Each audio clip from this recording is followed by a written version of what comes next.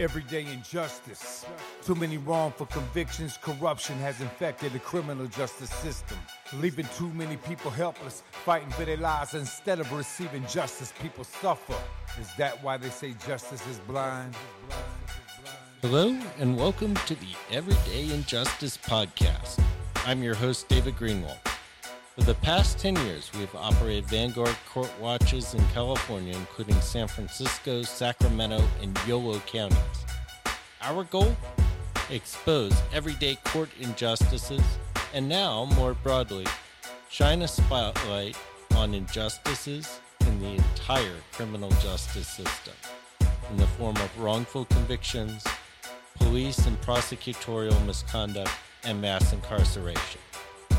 This podcast hopes to take it a step further and highlight criminal justice reform on a national level. Everyday injustice.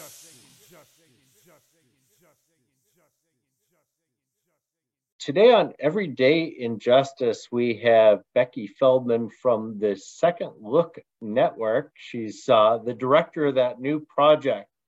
I was really excited to see that the Sentencing Project was putting this together. First, because I really respect the work of the Sentencing Project. And then second, because there's a huge need out there. I know out here in California, I was just mentioning it before we got on the air, that there's just people that get caught up in the system, and there are all these changing laws, and there are unscrupulous attorneys that are just charging an arm and a leg for very simple things that people shouldn't have to mortgage their houses for. And I've just seen way too many situations where people trying to get their family members out and are getting taken advantage. So welcome to our show. Thank you so much for having me. So let's start out with what is the Second Look Network, and what is it that you're hoping to do with this? Yeah, so the Second Look Network was just launched in March. So, and we are housed at the Sentencing Project. And it's a grant-funded project where the goal is to get together all of the litigators and the litigation support specialists who are doing second look representation across the U.S. together. So we want to build a coalition of folks who are doing this exciting work to support them, to provide training, resources, connections, communication support, to help elevate their legal practice. And just to talk about the concept of second look for a moment, it's a relatively new legal term that's out there, which generally means a statutory process that allows judges to reconsider a sentence after serving a period of time. And so there are not a lot of these laws on the books. I know that 25 states have introduced legislation this past year about creating second look mechanisms or more robust parole mechanisms. And so right now we only have a handful of states that have what I would consider actual second look statutes on the books, where people can go back into court and demonstrate their rehabilitation, what they've done the past 10, 20 years, and demonstrate that they're no longer a danger to the public, if they ever were. And the judge or a parole board can reconsider their sentence.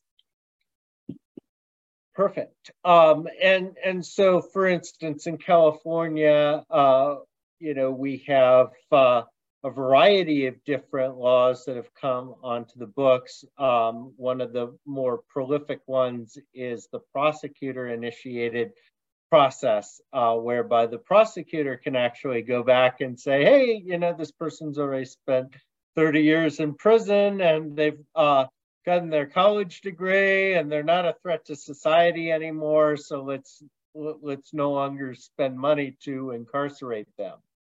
Mm-hmm. But it sounds like it's not caught on across the country yet. Oh, I think there's only 5 states that have the prosecutor-initiated resentencing laws in place. I I've been reading up on how it's going in these various states. And I think California is the one taking it most seriously when the governor provides a large amount of funding to do pilot projects around this concept of prosecutors looking back at these sentences and deciding, whether they could support a release or a reduced sentence in cases.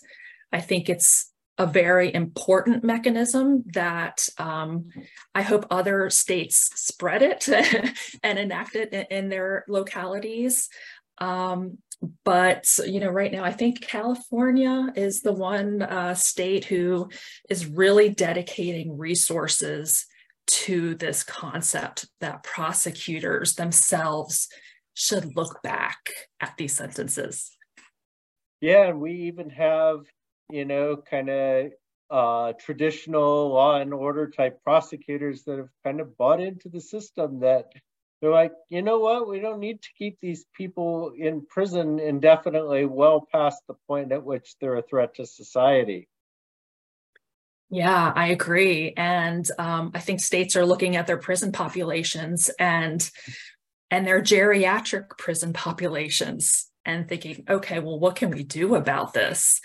And so I'm glad to hear that the more conservative prosecutors, the law and order folks are seriously considering this. And I think that they should.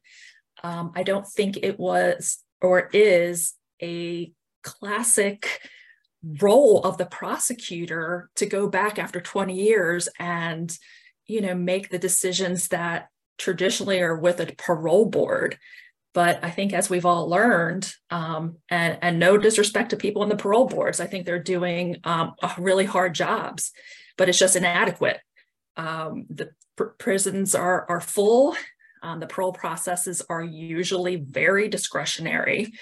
And so we need other opportunities for folks who are incarcerated to demonstrate their rehabilitation, whether it's to a prosecutor's office or to a judge or to a parole board. And in fairness to parole boards, even though, I have my share of criticisms of them, in some of these cases, these folks aren't even eligible for parole for quite a few years. And so this can actually speed up their eligibility, or it can get them out. So there's a lot of things that they can do now. Yeah, and there are 16 states that don't even have parole. So what are the other options for second chances and redemption? So that's where these newer laws and efforts can fill that need. And I did want to do a little background here. Can you talk a bit about the work of the Sentencing Project? We've had some of your colleagues on actually in recent weeks, but I'm really familiar with your work, but a lot of people aren't. Yeah, so the Sentencing Project has been around for several decades now, and it is a research and advocacy nonprofit focusing on mass incarceration, racial disparities, and voting rights. So I've only been with the Sentencing Project for 3 months now. I was brought on specifically for this second look project. But yeah, they're amazing. They're researchers and advocates in the legislatures, and just being a resource for people about statistics and what's really going on in terms of incarceration. Can you share a little bit about your background and how you got to this place? Yeah, well, it's been a long road. So I'm a Maryland attorney. I have been and it's specifically a post-conviction attorney. So I started my first job out of law school, other than being a judicial law clerk for a few years, was at the Public Defender's Post-Conviction Division in Maryland.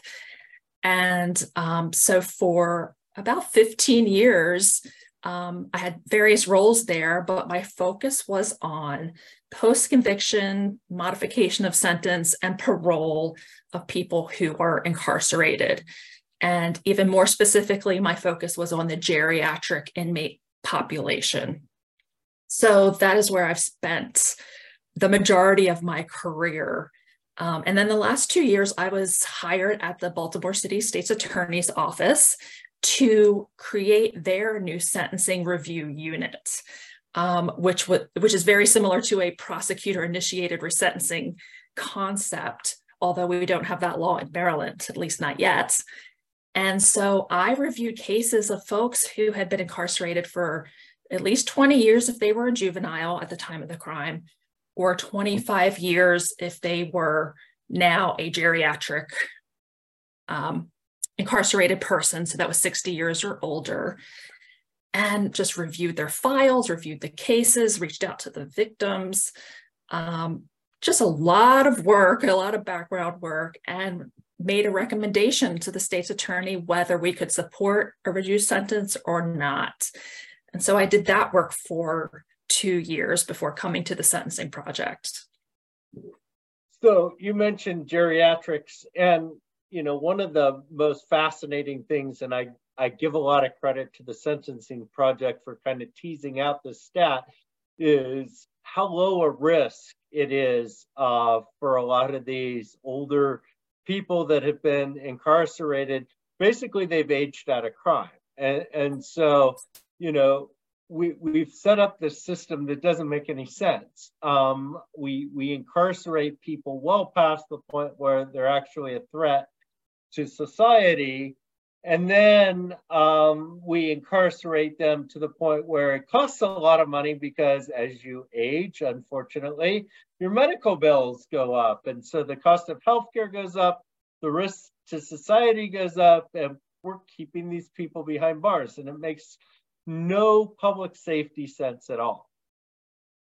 I totally agree. And I think focusing on the geriatric prison population can be a little bit easier for the public to get on board with, because we're talking about folks who are usually 60 years or over.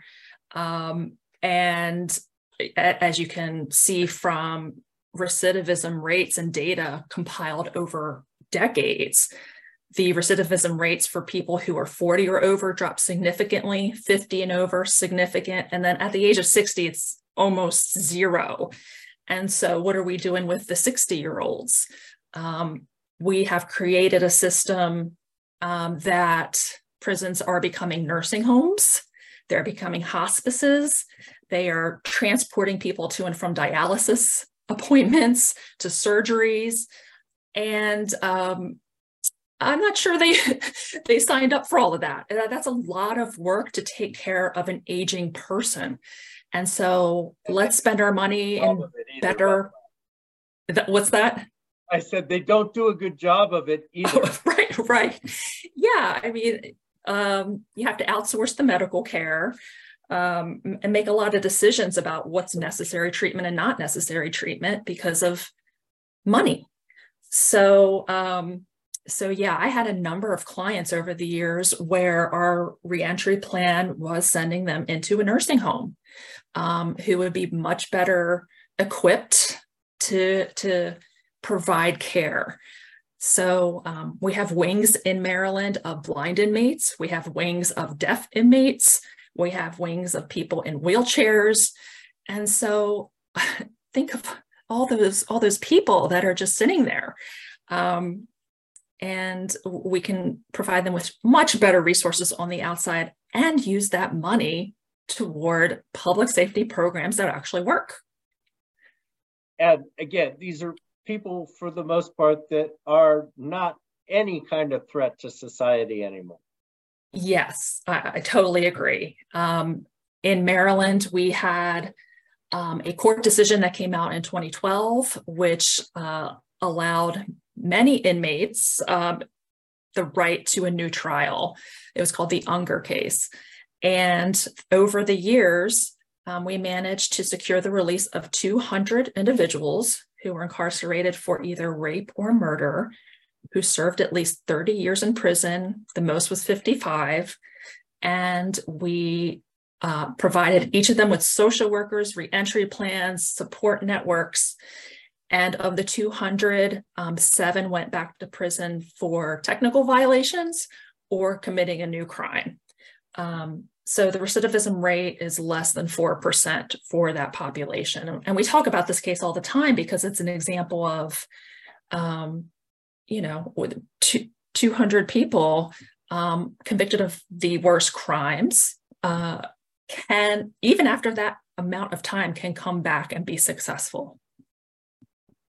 And I've seen cases, where people committed horrible crimes when they were very young, teenagers, and after 20 years or so, they're not in the same place that they were at one point in time. Exactly. And the juveniles, I think that's another group of people, a population that we need to spend some, could really consider them more deeply because of their age at the time of the crime and the fact that they have changed, they can change, they are capable of change. So, yeah, it's much different than, say, a 30-year-old committing a terrible crime. Right. Yeah, the capacity for change, I think, is just incredible. Do we have a way to kind of safeguard who the people are that, really aren't a risk to release versus those who, yeah, they've been in for a long time, but they just continue to be a threat? Yeah, I haven't seen that many people that fall in the latter category that you said. I've been representing people convicted of rape or murder, for the majority of my career. And I have yet to meet that person where I thought, ooh, I hope he doesn't get out. Like, we should all be worried. I have yet to meet that person. So, I'm sure that there are people out there like that, but I think that is the rare exception, not the rule. Which I think is an important point, because I think people kind of pigeonhole people that commit horrible crimes and assume they're always going to be a threat. And maybe you look at a Charles Manson as kind of, that example, like, oh, okay, yeah, no, that guy I don't want out. But, exactly. But that's really, really rare, right? That's really rare. And the parole board knows the Charles Mansons, right? There might be one in every state, but that's not the thousands and thousands and thousands of people in prison. The 2 million people in prison, actually. Right. So, and usually, like I said, we know who they are, and even the people around them know who they are. They're like, that guy's crazy. So they're not hard to identify and to be concerned about. So, going back to the program you guys are putting together, how is this going to be created, and who is going to be able to join, at least on the attorney side? Yes, so it is open to attorneys and what I call litigation support specialists. So people who are part of your defense team, like you may have your social workers, your paralegals, your reentry specialists. So anyone in that category. And you have to be a member of a host organization, we call it. So you're a public defender, you work for a nonprofit, you work for a university clinic, or you work for a law firm that does pro bono work. So we're looking for folks who do this work for free or pro bono. That's the main criteria. And so there's a quick application process. It's all online. And if you're approved, we are going to bring everybody onto a single platform called HiveBright, where that is where we will share stories, news articles, reports, we'll offer training. That is the space where we will live and communicate and collaborate. So that's really important, because I think there are a lot of attorneys out there that would like to do this that don't have the expertise. So having the support and the training is really important, because, except in the rackets, there's no money in this. Right. Yeah. And we're hoping to even inspire attorneys to this work, because it is so needed. And, people need very good representation, and we want to show them, like, here are some ideas to do that. Here's what a mitigation presentation should look like. Here's the experts you should hire if you are capable of doing that. And here's the law about recidivism, and here's the stats about juvenile brain development, so providing all of those resources and support is important to elevate the practice and to inspire others to come to this work. And also we're hoping to do some creative litigation. There's states that don't have these second look laws, that don't have parole. So what are we going to do there? I think there are opportunities for litigation to create those opportunities. So that's another thing we'll be talking about on the network.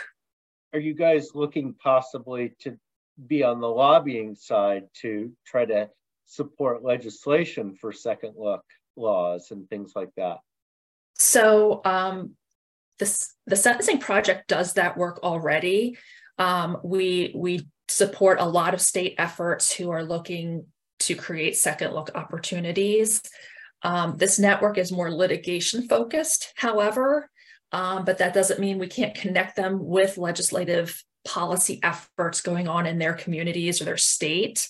And we are partnered with FAM, who is also doing the legislative advocacy piece for Second Look. And so we'll connect the dots, we'll connect the folks for that work. But this network is not for people looking to do legislative advocacy per se, although it is often a part of your legal advocacy. So, when I saw the announcement from the Sentencing Project about this, I shot, some screenshots to some of the incarcerated folks I know that have been looking for help. And they're like, well, how do we get access to this? So I don't know, is that set up yet? Have you guys figured that out? How that's going to work? That is not set up yet. And I say yet because I hope to be able to do that in the future. We are already getting all kinds of inquiries from moms and grandmas saying, my son's been in prison for 20 years, 30 years. How can he get into this program? And this isn't a program of direct representation, but I do hope to be able to expand it so that we can provide referrals for folks who contact us, and I can say, I know a group, I know an attorney, I know a clinic that can help you or can direct you. So I hope to get to that place in the near future. Yeah, and that's a big need because, I know you mentioned to me that, they should contact their public defender's office and, it's kind of, and I'm sure it's the same way there. It's kind of hit and miss. Like they're public defenders' offices that have their own resentencing groups and all sorts of projects and funding. And I know in California, there's even some grant funding that's gone for representation, but there are other public defenders' offices that just aren't set up. And so people are SOL. Yes. At this point. I agree. And, the public defender's offices look different in every county and every state. And in Maryland, we were lucky. We had a statewide public defender system and we had a post-conviction division. Most other places don't have that. And it's really unfortunate. So I think I was talking to a public defender, I think it was Tennessee, who said, even if we tried to do a resentencing, like a second look type resentencing, the judge wouldn't allow us because it's not in our statute. So there are some hurdles there, and legal and otherwise, and financial and resource hurdles. So you're right. There are some public defenders' offices, probably many, who just cannot take on this work. But the fact that there are hurdles is why you guys needed to create the program. So it's kind of this interesting catch-22, right? Yes. So that means, okay, well, then we'll start engaging with clinics. We'll start engaging with pro bono attorneys, nonprofits, and we'll figure out ways to get representation, good representation in the various places. So what are your needs at this point? Well, we just launched the network in March, and so we're bringing on people to the platform hopefully this week and next week. I would say our needs are, if there's anyone listening to this who provides training in a specialized area of the law regarding second look, mitigation, creative lawyering, I'm looking to bring on folks to just provide training to our network. So that's probably our most immediate need. And if you haven't heard about the Second Look Network and you qualify, please apply. I want to bring on as many people as possible who do this work so that we can just, create a coalition of folks who are connected and have the most up-to-date resources and information. I think this is kind of the part, kind of stepping back, just looking how far we've come in maybe the last 15 years. I mean, the idea of a Second Look network where, you can actually put resources in to helping get people out of prison that really shouldn't be there, aren't a threat, as we've talked about.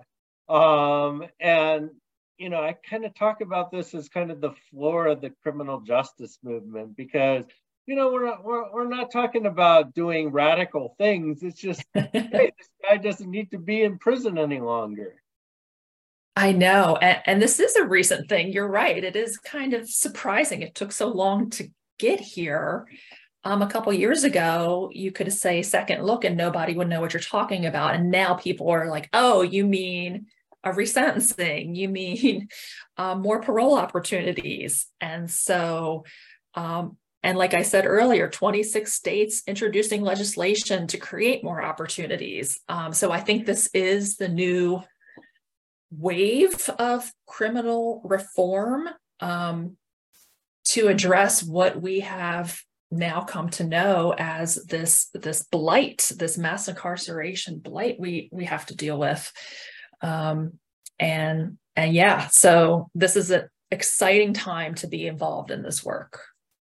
Yeah, and I mentioned this earlier, it just seems like this is something that even more conservative prosecutors and more traditional prosecutors are like, yeah, I can get behind this. I mean, come on, a 70-year-old who's been in prison for 30 years, I don't need to spend more money to keep him in prison.